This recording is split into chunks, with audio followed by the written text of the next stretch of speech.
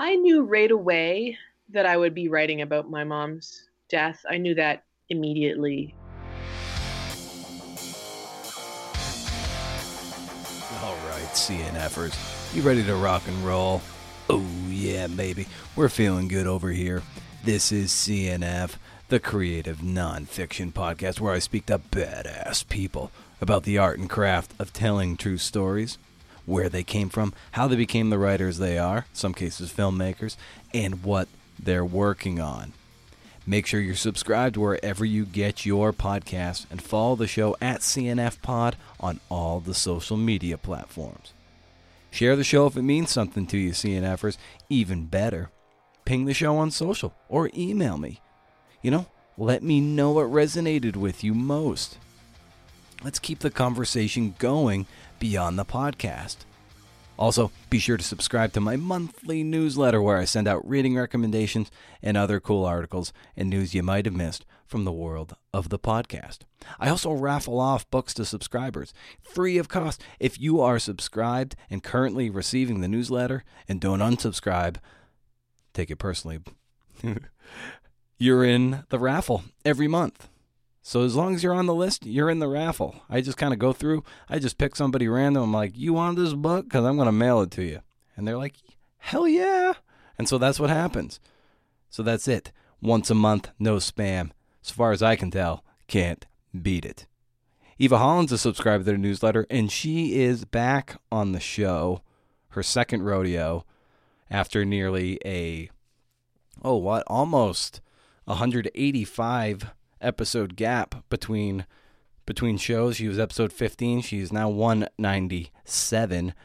She's got a book out, Nerve, Adventures in the Science of Fear. It is published by The Experiment. I'll tell you, I don't think I need to tell you, but I'll tell you anyway. Eva is a kick-ass freelance features writer. You can listen to her first rodeo on this podcast in episode 15, but let me tell you, it's painful going for the first bit. I mean, she was great. I was not. I'll leave those, this is why I leave those old rough episodes up. Those early ones, just to show you how shitty you can be and still pursue creative work and even make and affect some change in the world, or at least inspire people and build a little community around something. It doesn't always have to be super polished. In fact, early on, it'll be quite rough. But you keep going. You get to keep playing the game. You hear this well-oiled, picture-perfect podcast fundamental going down before you. Well, let's just say it wasn't always so smooth. But we'll get to Eva shortly. Did you know CNF Pod is publishing its first audio mag? Well, we are, and we want to start. And we want your best work. We don't know. This could be once. This could be quarterly. Who the heck knows? The email inbox is slowly starting to fill up with some submissions. The theme is social distancing. Essays from and on isolation. Word limit is 2,000 words, which is about a 15-minute read. Deadline is May 1st. And bear in mind, you're writing for the ear. Pro tip right there. It's got to be good. Got to be true. And I can't wait to read what you've got. So let me take this time. I want to thank a loyal listener of the show, Heidi Parton, for her kind review on Apple Podcasts. It looks like there's about 87 of them, which is pretty awesome. It'd be great to hit 100 and then keep going. These reviews, of course, help with the packaging of the show and validate the show for someone who might just be passing by in the night and they want to check out a cool new podcast. You guys know it's a cool show. I know you do. So I hope you'll consider leaving one. If so, I will read it just like this. Like I said, this is Heidi Parton's review. Delightfully delicious CNF conversations. I was raised with 3 older brothers, no sisters. I dig chatting it up with dudes. I still feel like I get gents more than ladies. I first met Brendan at a Hippocampus magazine reading at AWP in 2019. We sat across the table chatting about all things CNF. Although I am, no doubt, older than Brendan, it was delightfully like talking with one of my older brothers about CNF, if such a thing were possible, which it isn't. CNF is their thing. Isn't their thing. I went on to become a devoted listener of this podcast so that those delightfully delicious CNF Big Bros conversations would continue. Thanks, Brendan, for adding such great perspective to the CNF community. That was awesome. Thank you, Heidi. And bear in mind, leave a review. I'd be honored and thrilled if you left one. I will, of course, share it on the introduction here and give you those sort of virtual fist bumps. And one more bit of housekeeping. If you want to get in shape, you hire a personal trainer, right? So if you're writing a book or an essay, you need an editor who will whip that thing into shape and give it abs. You want your work to have abs. And accountability. I'm here to help you reach your goals. Email me and we'll get to talking. I'd be honored to serve you in your work. And that's the truth. All right. So without further ado, we're going to get to Eva Holland for episode 197. She is here to talk a little bit about freelancing and, of course, a whole lot about her new book and the imposter syndrome that she had to get over to accomplish the writing of this book, which deals with a lot of things that are a little bit outside her usual purview. And it's great to have her back. She's got brilliant insights. I think you're going to love this conversation. I know I had a blast recording it. So here she is. Eva Holland is back. Episode 197. Huh. Came across something that you said that you've outgrown some of the advice you've seen on social media with respect to freelancing and freelance writing. And I wonder what some of that advice you've outgrown is, and maybe in corollary to that, what advice now, 4 years later, you find yourself seeking. You know, a lot of advice that floats around is more geared to beginner freelancers. A lot of it is about, how to pitch, how to connect with editors, what makes a story. And that's all stuff I really could have used when I was starting out and when that kind of advice was less readily available, I think, for free online back in 2007, 2008, 2009, around then. But at a certain point, you've got that stuff kind of dialed, and what you're trying to figure out is how to break into bigger outlets or how to tackle more ambitious story structure, or how to increase your income significantly, or the questions and the challenges change as you sort of advance through the industry, and get more experience and more clips and that sort of thing. So it's I don't always know what I need now, other than just, I often feel like what I need most right now to get better is more time and more support.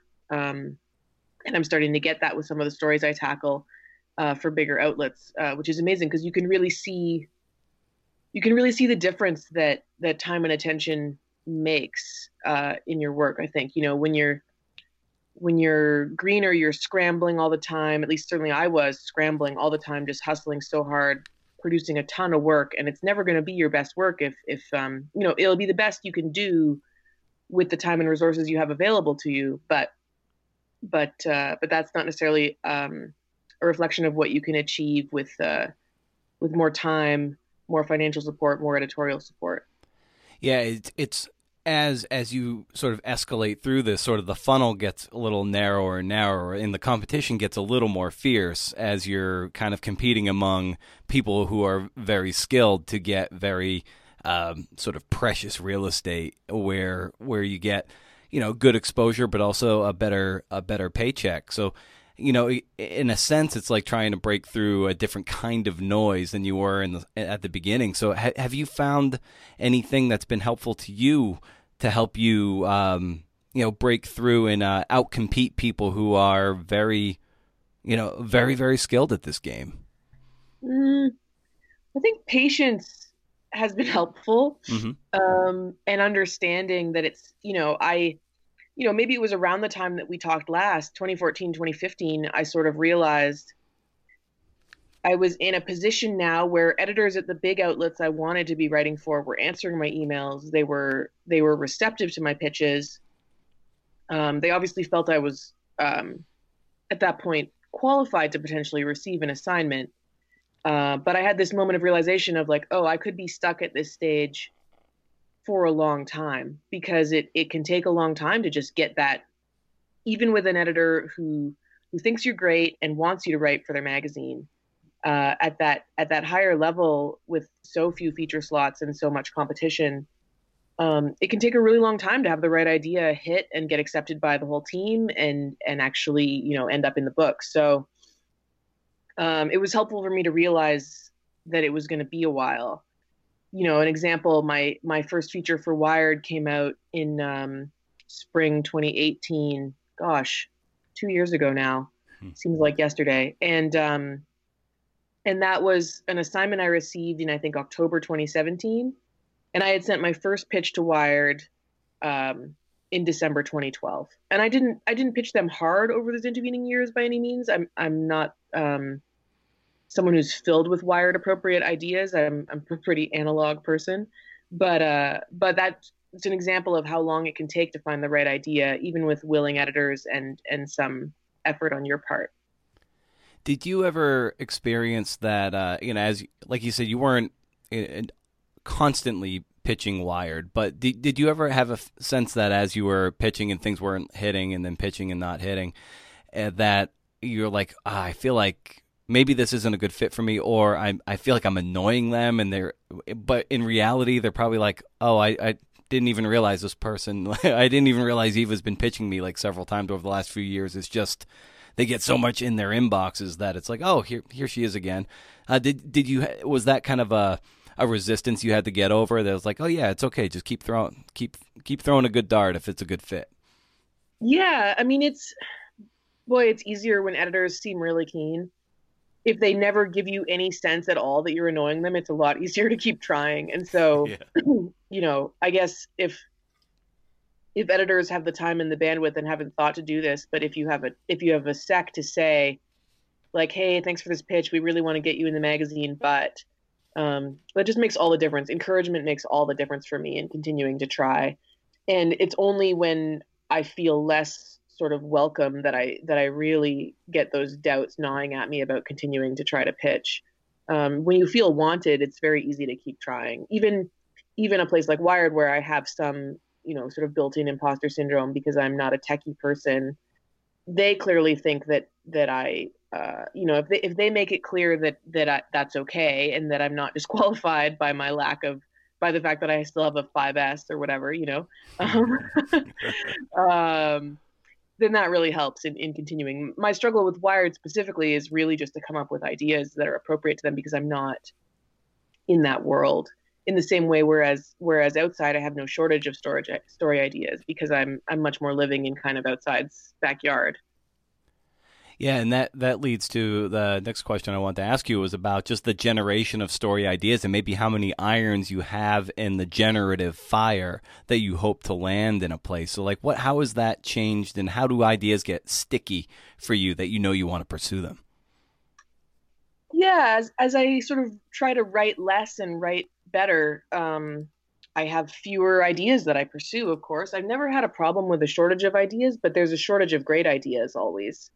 So I've gotten choosier, I guess, about what I think really makes a magazine feature. And yeah, it's helpful to be thoughtful about what you pitch. Sometimes I wonder if I'm too careful about what I pitch, so, we all have those moments where we see something and we're like, oh, I never would have thought that would be a story, like I knew about that and I just didn't think about pitching it. So for me, well, and it's funny too, because I've been out of the pitching game for most of the last 2 years. So I'm sort of running on old memories now, yeah, you look for, a story that has the individual components of character and conflict and stakes, but that also ties into some larger issue, societal issue or question. And that's your basic kind of definition of a magazine feature, I guess. And it's so easy to come up with the issue and then scramble for the characters to match it or to have cool characters, and you're sort of striving to connect their story to something larger. But when the pieces really come together perfectly, then that's when you know you've got a strong pitch. Yeah, when I was talking to Ben Cohen, yeah, he's a NBA writer for Wall Street Journal, and he just his book the Hot Hand just came out, and we were talking about tension. Like tension's really big for Mm-hmm. him, and I wonder for you is do you seek out the conflict or the tension, and then try to find characters that support it, or do you do you want characters and then hope the tension finds those characters? It really varies, I would say. I not infrequently start with characters. And I don't know if that's partly a function of where I live, being kind of remote. I usually find the people first, but I don't know. Yeah. And how have you parlayed? And I can't remember if I asked you this before last time we spoke, but if we did, I did. And if it didn't, great. How have you been able to parlay your relative isolation up in like northwestern Canada as a strength, where a lot of people might feel like that isolation is going to hinder what they're capable of doing in feature writing? I have tended to view it as both a strength and a weakness, but I moved here specifically to freelance because I thought it would be good to be in a remote area with access to lots of stories that other people weren't necessarily seeking out. So I sort of used it deliberately to start with to try to launch myself and say, pitching a lot of regional stories and saying, here's an area where I have some expertise that other people don't.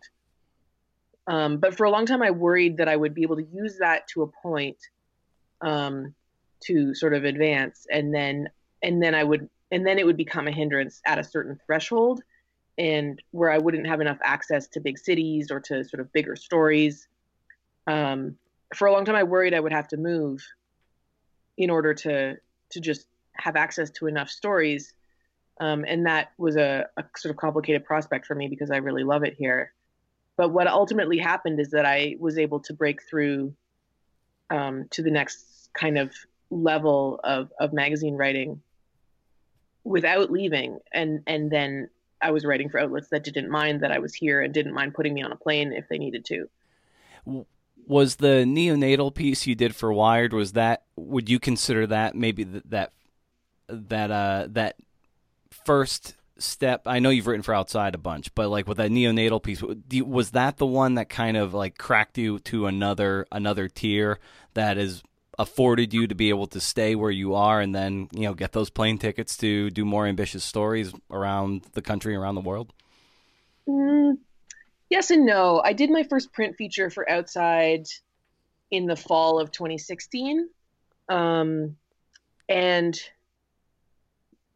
that was the first time a big magazine had put me on a plane to somewhere further away, I think. I had done a little bit of reporting in BC and Alberta previously as well.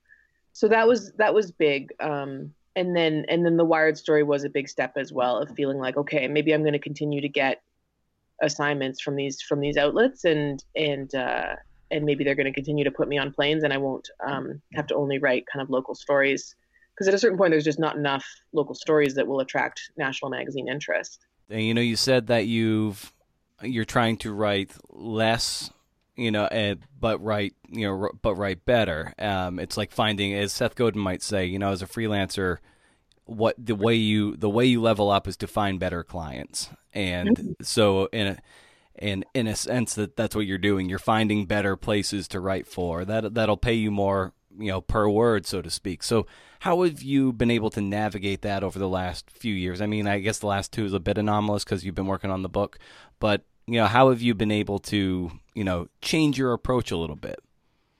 I guess it's just really been a matter of discipline, of pursuing pitches to these bigger outlets, and when they're not biting, finding other ways, of course, to bring some money in, but not allowing myself to sort of like chase every possible assignment at every possible rate the way I used to really just try to keep the decks as clear as possible for these bigger stories, and trust that they will start to be assigned, and then, sort of over time, your average per word rate starts to creep up. And then, where I used to write, again, the last 2 years have been weird, but where I used to write, 80 to 100,000 a word, 80, sorry, I can't speak, 80 to 100,000 words a year. And maybe I averaged 50 cents a word and was making, a, barely a middle class income ish. Um, Now I'm writing half as many words, but maybe averaging $1 a word. And then, you start to kind of go from there to a more stable existence. Yeah. Yeah, exactly, exactly. And but then it ends up freeing a little bit more time, so you can report a bit deeper and spend a little more, time getting into the weeds of a thing instead of having to just be in a churn mill. I take it. Absolutely. Yeah. No, having more time is just it's such a gift. Given that freelancing can be, a real a slog and a grind a lot of the time, I wonder how you have remained optimistic in light of that to keep your head down, focus on you and focus on your work, and not get too pulled down by just by outside powers. Things are outside of your control, and still focus on what it is you do. Yeah, it's hard. I remember a period before I got the book deal, just feeling like I needed a break so badly. Like I just need something to go right. I just need some kind of external validation or some kind of windfall or something. And I was feeling really, really burnt out and really like I had kind of hit a plateau and in terms of who was accepting my stories, but also in terms of what I seemed to be capable of doing with them. And I wondered, like, is this as good as I get? And now what happens, and the book was really actually a solution to that. I took some time off from magazine writing to write it, and I felt like I got a break from that grind, but I also got better while I was working on the book. I felt like, and I had ideas for stories again, and I was excited to go back to pitching, and felt like I could execute better once I was back to pitching. I felt like I broke through whatever plateau I had been at, and was really excited to get back out there. I still haven't entirely gotten back out there, but I remain excited to do so. Of course, now the world is chaos, but Yeah. um, yeah, it's tough. I don't know what people, writers. I say this all the time. I may have said this last time we spoke, but writers so often talk about our sort of paralyzing self-doubt and sort of negative thoughts about our own work. But I understand that to an extent, but I also think to freelance you have to have a kind of unshakable belief in your own abilities, and we don't talk about that side of things. We talk about like, oh, I'm terrible, everything is terrible, but on some level you have to believe that you're awesome, or at least that you're really good, in order to keep doing this. I think, I don't, that's my feeling. I wouldn't have been able to keep knocking on these doors and getting rejection after rejection for years if I didn't fundamentally believe that they were wrong and I was right. I don't know what gave me that certainty years ago when I was like pretty inexperienced writer and just sort of decided that my goal was to write features for big magazines. So it was like, yeah, I'm going to do that. Sure, why not? Why not me? Yeah, there's that And fine line between being like delusional and then confident in your abilities, especially when you're trying to get that traction. yeah, yeah, I don't know why I was so sure that this was the path for me against, all expectations. And it's kind of amazing to me still that it's worked out. I can remember telling my friends like that I dreamed of writing features for Outside someday, and it was like very much a dream then. I didn't know anyone at the magazine then. I didn't have any relevant clips. I didn't know anything except that I had read, a lot of the sort of stuff from the glory years of Krakauer and the others, and I just decided this is what I wanted to do, and I don't know why I was so sure I would get to do it, but I think you have to have that certainty on some level, or else you just get beaten down by the frustrations of the business. And it sounds like at a point too, maybe right before you started really digging into the book, when you said like you needed something to go right, that at that point, maybe I'm reading into this wrong, but it seems at that point maybe your confidence was a bit shaken. So what was the process by which maybe the book helped pull you out of that? How did that manifest itself? Yeah, I had had a series in late 2016 and the first part of 2017, I guess. I had a series of stories killed at big magazines. And I just thought, I was like, is this how it ends? Is this, I spend the better part of a decade striving to get to this point, and then it turns out I'm not good enough and all my stories get killed. Um, Yeah. uh, that's sort of a horrifying prospect. Yeah. Um, it's like I don't know, like making it to the big leagues and then washing out or something. Right. At your first at bat. But So I was really discouraged, and I will say the Wired story helped with that discouragement. That was a story where the pieces all really came together. The reporting went well, the writing went well, the editorial process was smooth. I felt like it had that big picture and individual level working for it. And so I was like, okay, maybe I can do this. And that story came out the same month, I think, that I got the book deal. So that felt like a turning of the corner. I got this book deal in April 2018. And at the same time, the Wired story, I think, was in the middle of coming out and being really well received, which was amazing to experience. And I got that Berkeley Food and Farming Journalism Fellowship as well the same week I got the book deal. So it was kind of like classic freelancing, right? You feel like you're beaten down and going to quit for a year and a half, and then everything goes right in the same month. Um, so it actually almost seemed like bad timing at the time. I was like, no, I've just turned this corner with magazines, and now I have to do this book.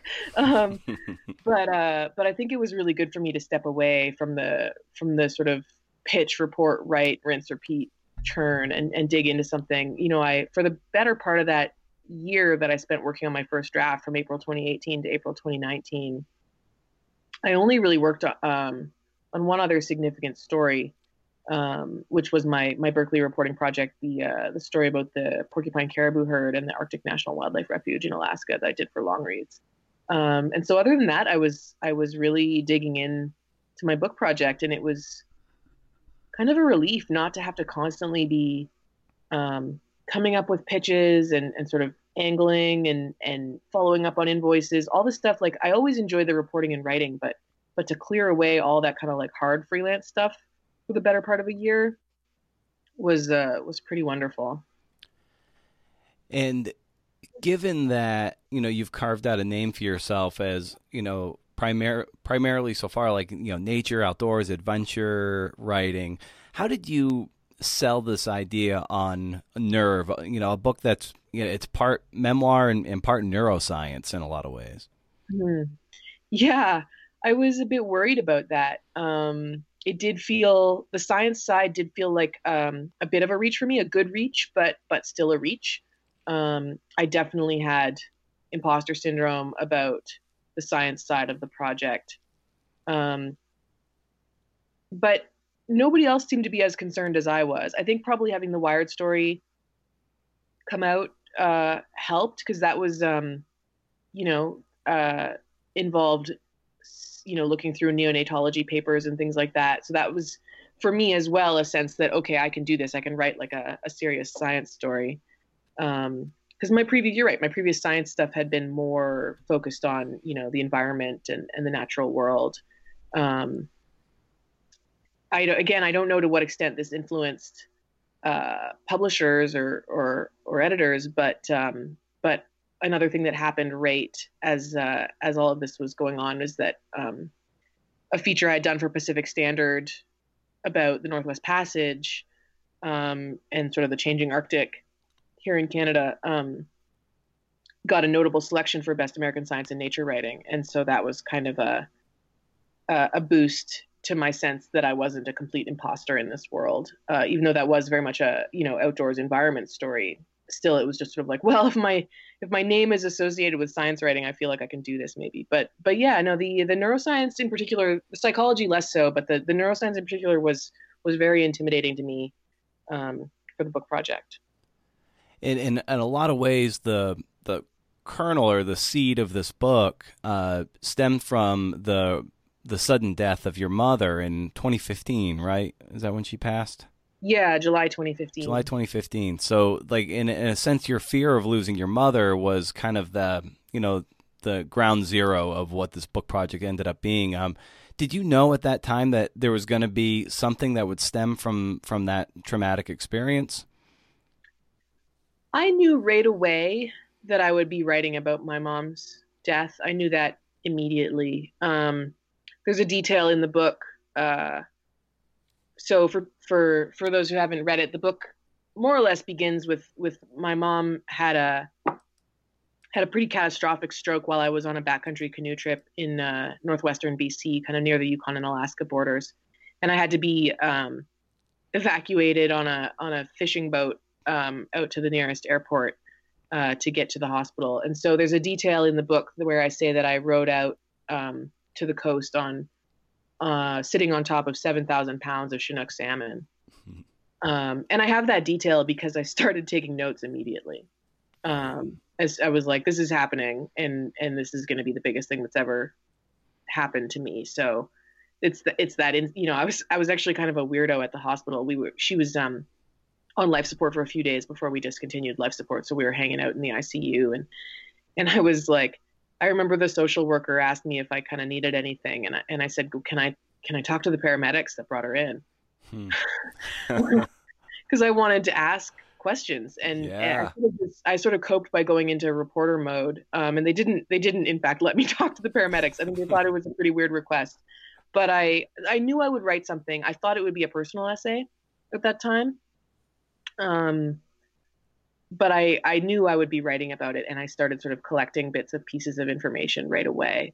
I didn't connect it to a book project, let alone a book project about the science of fear, until about 8 months later. April 2016 is when I conceived of the book project. There's one early in the book I love that you write. I began to realize that no one can hurt us more deeply than the people we love, and that's part of why love and fear are so tightly bound up together. I love that passage. And how did you come to that, and what do you make of that? Yeah, I guess I was trying to think about it's to me, the connection between my fears and my mom's death are really obvious. The connection is really clear to me, but I knew it wouldn't necessarily be clear to other people, and I didn't want it to feel artificial, I guess, or sort of tenuous or forced. So the hard thing that I had to do was to explain why I'd always been afraid of my mom dying in this really kind of powerful way, because obviously no kid wants their parents to die generally, other than, you know, maybe the occasional tantrum, you say something you don't really mean. I was really kind of viscerally afraid of her dying for a long time, and it was because I knew so much about the impact that her parents' deaths had on her. Both her parents died when she was young, and so I needed to explain that dynamic in a way that people could understand. And I was thinking back to this horrible fight we had when I was maybe 7 years old, where I threatened to smash this photo of her mom, this framed photo, and she was just completely undone by this. And I had this really powerful sort of insight. You know, when you're a kid and you suddenly have these kind of moments of like, oh, I understand what's happening with the adults around me right now. And I just sort of, it was this sudden understanding of my own power to really harm her if I wanted to be a little shit, you know? Yeah. So I guess that was where that came from, was trying to explain the power and the power that we give the people that we love over us, and the fear that comes with that. I don't know if that makes sense, but it was I was trying to sort of trace back the roots of this fear for me, I guess. Mm. And it's inseparable from that sense of power for me. Right, and like you were alluding to earlier, that April 2016, when you have that moment, I believe that's when you were were you ice climbing at usual? Is that the moment So where you? the ice climbing trip was in February, and that was when I really decided to try to figure out what was going on for myself Mhm. with my fear. Um, but I didn't decide to try to turn it into a book until 2 months later. I actually had the book idea um, while I was on the highway trying to drive home. I was just thinking about these different threads of fear in my life. My fear of my mom's death, my fear of heights, which I had on the ice climbing trip decided to really try to understand and hopefully improve on. And then I had had this car accident in January. I had rolled my car off the highway. And so I was thinking about, and I knew that I was sort of a nervous driver now. And so I was thinking about that thread as I drove this new car home to Whitehorse. And so I actually had the book idea a few hours before the final car accident in the book. So I was literally driving on the highway thinking maybe I'll do a book about these various threads of fear and the science of them. And then a few hours later, I rolled this new car as well, my second rollover in 3 months. And I decided to do the book that night in the hospital. When I was reading the wrecked section, I was just like I couldn't believe what was happening to you with respect to the driving and these horrible accidents that you endured and walked away like relatively, in one piece. I mean, a bit shattered of confidence and certainly scary. But it's like I was just like, holy shit, how is this happening again to her? Right? Yeah, no, I mean, I was incredibly lucky not to have more significant injuries. But it was just like, really, this is fucking happening again? You know, um, what have I done to deserve this, universe? Yeah, I mean, how many was it? 4 or 5. I mean, I say this kind of tongue in cheek, but I kind of lost count. Like how many accidents did you did you endure? Four major accidents. One in high Oh. school, long time ago, and then one in the summer of 2014 where a U-Haul hit me. Mm-hmm. Um, and then the two rollovers in January and April 2016. Yeah, and one of them was your stepfather giving you your mother's old car, and and when that Subaru rolls over, you're like, you write that like being your mother was gone, and I was still letting her down, and I was just like, that was just such a painful thing to read.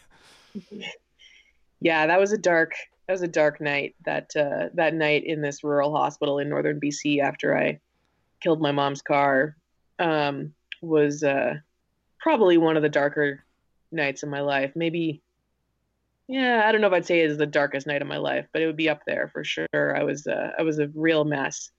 Um, but I remember, a friend texted me while I was still in the hospital, and her dad had died a few years ago, and she said, I'm so sorry. I remember the first time I broke something, my dad left me. And so it was just nice that somebody else got it, because you feel kind of insane, to be like, it's not rational to be like, oh no, I've harmed my dead mother somehow by rolling her Subaru into the ditch, but it's understandable. Right. Yeah, and you're right too that you have a specific fear of heights, speed, and falling, and so you go skydiving. So take us to that moment where you're like, you know what? Maybe I can combine all three of these, and I'm going to force feed myself through this fear, and I will somehow become transformed at the end of this. Like, so let's go to that moment.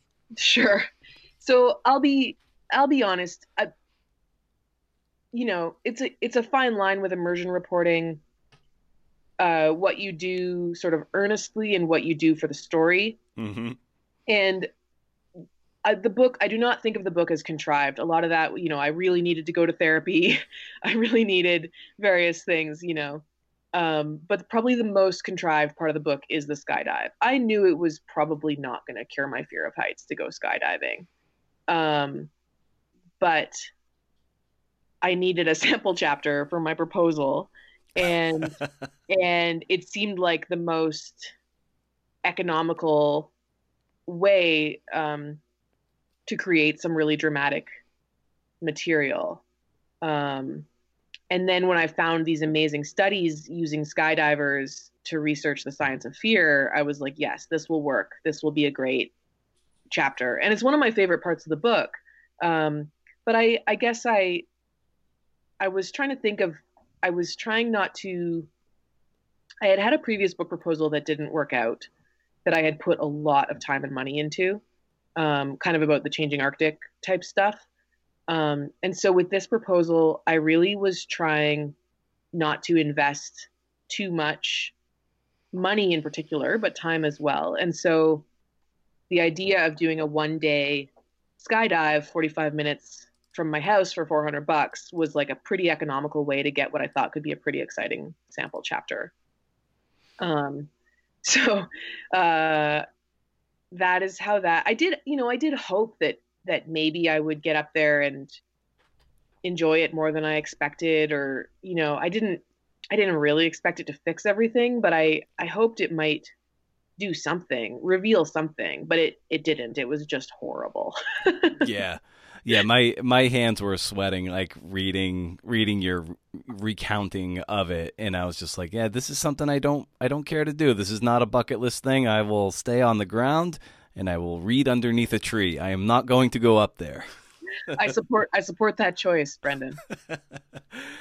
And I like I think you conclude that chapter that you write, I needed to be smarter, more systematic, more scientific with respect to trying to conquer your fears. And so I think that was kind of a great little sort of segue and a pivot into a lot of some of the more granular stuff you get into. So what was it like diving into the scientific literature of trying to, deal with phobias and the science of the brain and also the psychology of the brain?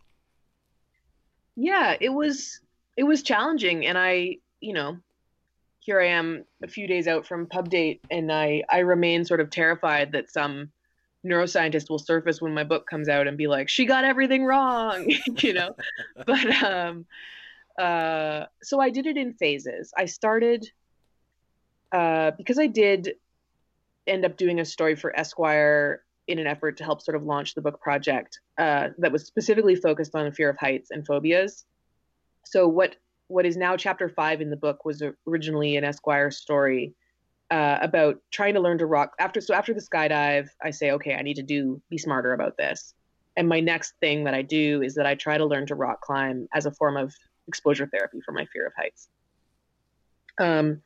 So I was working on that story for Esquire, I guess, in the summer and fall of 2016. It was going to also be a sample chapter, maybe, but we ended up only sending the skydiving chapter ultimately when we put out the proposal a year and a half later.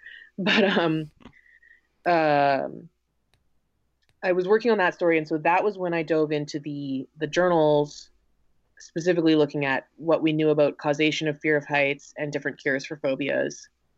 So I was able to get a starting point there. And then when it came time to do the book, I pulled back initially and really focused on the big picture to start with. So I started out reading sort of big picture books about the science of emotions more broadly. I read literally a textbook about brain anatomy that wasn't specific to my project at all. I just wanted to understand brain structures and how they work and what we know about neurons. So I started out with kind of a really big picture sweep of mostly book length stuff and more accessible sort of general interest, or at least sort of, first or second year college level kind of stuff. And then once I got into the more specific chapters is when I started to dig into the literature more, the journals, in a more focused way. Of course, I live in the Yukon and I don't have great access to, an amazing medical library or anything like that. So what I ended up doing is I was going to be out east in Ontario anyway, visiting family. And my I did my undergrad at a university in Halifax, Nova Scotia. So what I ended up doing is going to Halifax for a week, hopping on a plane and getting an Airbnb there. And I spent a week at the old library where I did my undergrad because I had alumni privileges at their library. I was able to go in for free, and I spent a week just downloading like 150 journal articles onto a USB drive, kind of by theme. I did a really broad sweep, and then I brought them home and started looking more specifically through them to see what ended up, maybe which studies ended up making sense to focus on. And then from there, I looked for specific academics to speak to. And I did a lot of the research for this book on paper, in books and in articles. And I was pretty targeted with my interviews, partly because I was on a tight timeline and partly because the book is half memoir. So I didn't feel like it was, purporting to be, a comprehensive piece of reporting. So I only spoke to, I think, ultimately 4 or 5 researchers directly, and it was, if I did speak to them, it was because their work was being featured in a significant way in one of the chapters. There were a couple people I tried to speak to who I didn't get through to, but so that was sort of how I approached the science side, is kind of like big picture, and then narrowing into the journals, and then narrowing further to speak specifically with individuals who, once I knew I was going to feature their work in the book.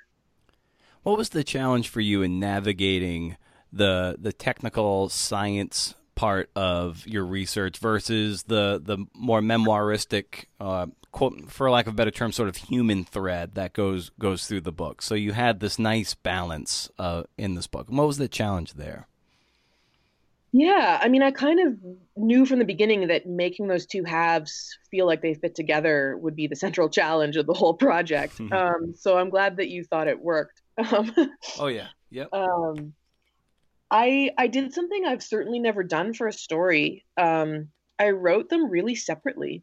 So what I mostly did, with a few exceptions, is I wrote the memoir portions first, even in chapters that sort of veer between memoir and science and memoir and science. I wrote the memoir pieces sometimes months ahead of the science sections.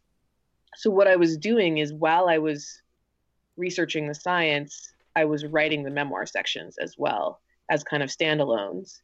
And then I went back once I had a handle on the science and added the science portions. And then I spent some time trying to sort of go through and sort of comb them together more effectively. I spent a lot of time thinking in kind of like weaving and sewing analogies of sort of trying to like hold these two halves together. But that was sort of a third phase.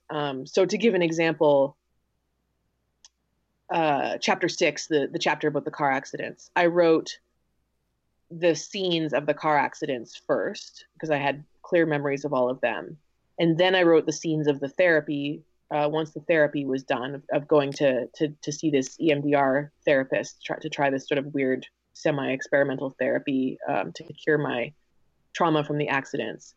And then I wrote the sections about what we know about the science of trauma and the science of EMDR, which is very little, as it turns out, last. So, and I don't normally, when I write a story, I tend to write mostly from top to bottom. So that was a different way of going about things for me, but it worked with the time constraints that I had. There was no way I could sort of finish the reporting and then start writing the book. Yeah, the EMDR is pretty trippy. I've heard things about that just kind of anecdotally, probably just from listening to WTF with Mark Maron. Like he's done that before for just his own therapy. I wonder what was your experience with it? Yeah, it was so bizarre. I didn't expect it to work as well as it did. So it's, I don't know what, you think about the placebo effect, but you have to believe in something for the placebo effect to work, right? Like, right. I love that quote. It might be one of my favorite quotes in the book. I found a quote from a woman who survived the Oklahoma City bombing and underwent EMDR to try to resolve her trauma from the bombing. And she said EMDR was the strangest thing she had ever experienced, with the exception of the bomb.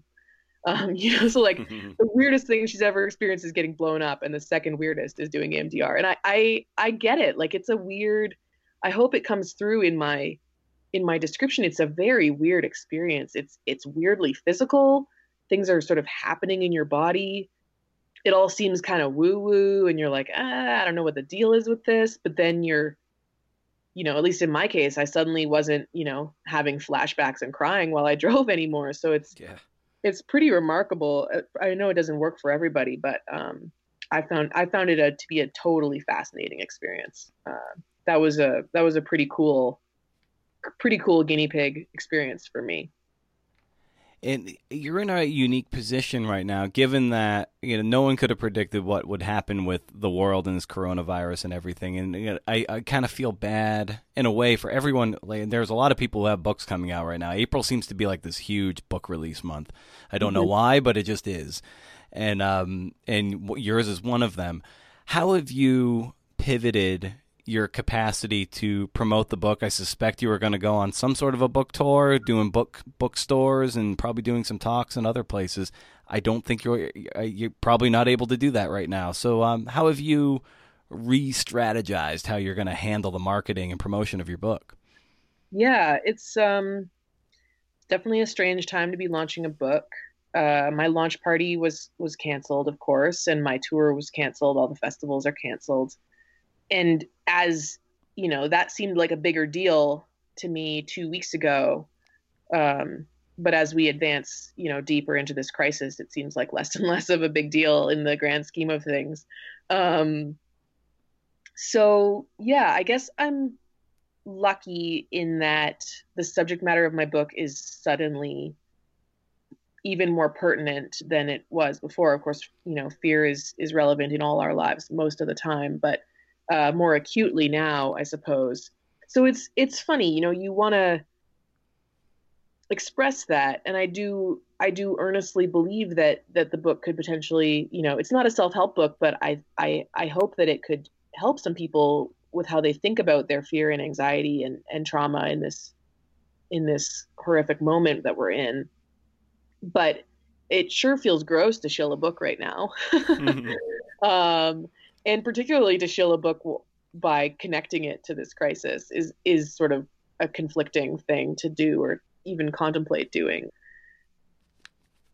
So yeah, it's a funny thing, and I guess I hope that we sell some ebooks and audiobooks that people are able to download at home while they're isolated. I hope that some bookstores will still be doing curbside pickup or delivery in a couple weeks. It's so hard to know. Everything is changing day by day and hour by hour.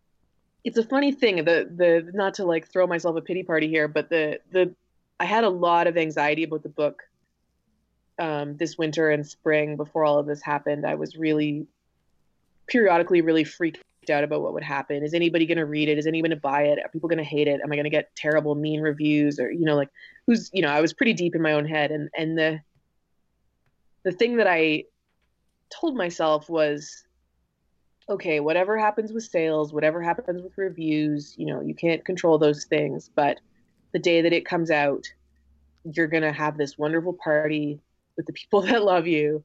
And nobody can take that away from you. um, so I need a new mantra, clearly. But because that it turns out that can in fact be taken away from you. But no, it's a tough time for everybody right now, and I guess I'll just keep letting people know. And I've got some media lined up. I've got Skype. I've got a cell phone. I'll be talking to people about the book and about fear. Because one of my big takeaways from this book is I started out from the position of I want to cure my fears, right? I want to conquer them, and I guess one of the things I've been saying in interviews so far is that fear is not to invert the all we have to fear is fear itself thing. Fear is not necessarily something to be feared. And it's okay to be afraid. So that's one thing I've been, maybe I am in a much healthier relationship to my fear, I think, now after working on this book. And so maybe that's something that I can can tell people now without being too self-conscious or feeling like too much of like a horrible shill, is that it might help them get to a healthier relationship with fear too, because we are certainly going to be living with our fear for the next while. Yeah, and that kind of leads to one of the final things I wanted to ask you too, and this is a phrase that's late in the book where you say, "My life is less a pursuit of happiness and more an ongoing, endless duel with fear." And I wanted to ask you, like, how has your relationship evolved with fear? How do you dance with it now? And, what your relationship is to it? Yeah, it's really changed, and I guess that is one thing that nobody can take away from me. There we go. That one cannot be taken from you. That one cannot be taken, I'm in better shape having worked on this book. Like my quality of life is higher, and I mean that earnestly. I don't cry when I'm driving anymore. I don't that's like a big deal. And what I learned about grief through working through the book as well has been a real comfort to me in the last couple of weeks, thinking about, the losses that are coming and that are already happening. I feel equipped to grieve. Yeah, I don't think of my life as a duel with fear anymore. I feel like I understand it much better now, and I know why it's there, and it's sort of there's I guess there's more respect for it, and a sense that I can better understand when to listen to it and when to try to ignore it. Whereas before I really didn't trust it. I distrusted it. And I had good reason to distrust my fear because it was irrational and overblown a lot of the time. And so being able to improve on that, I guess, allows me to then trust myself when I do feel afraid, which is a nice place to be in. Well, nice. Well, this is great, Eva. Get to talk to you again after 4 long years. I've been reading your magazine work for years, obviously. So it's great to see you make that leap into the book world. And I suspect a lot of people are going to get a lot of good out of this. There's a lot of tactical things just in the story, in your experience, that I think people can really draw on. And in this time, that's really difficult for a lot of people, no doubt. So I just want to thank you for the work, and of course, thank you for coming back on the podcast. This is a long time coming, and it was so great to speak with you again. Thanks so much, Brendan. Thanks for having me, and thanks for reading. Of course. We did it. We made it, CNFers. Thank you so much for listening. Be sure you're subscribing to the show, of course. This crazy show is produced by me, Brendan O'Mara. Hey. I make the show for you. I hope it made something worth sharing, and if you really dig the show, leave a review on Apple Podcasts. Show notes are at brendano'mara.com. Follow the show on the various social media channels at CNF Pod across them all. Get that newsletter at my website. Win books, win zines, hang out with your buddy B.O. Once a month, no spam, can't beat it. Are we done here? We must. Because if you can do interviews, see ya!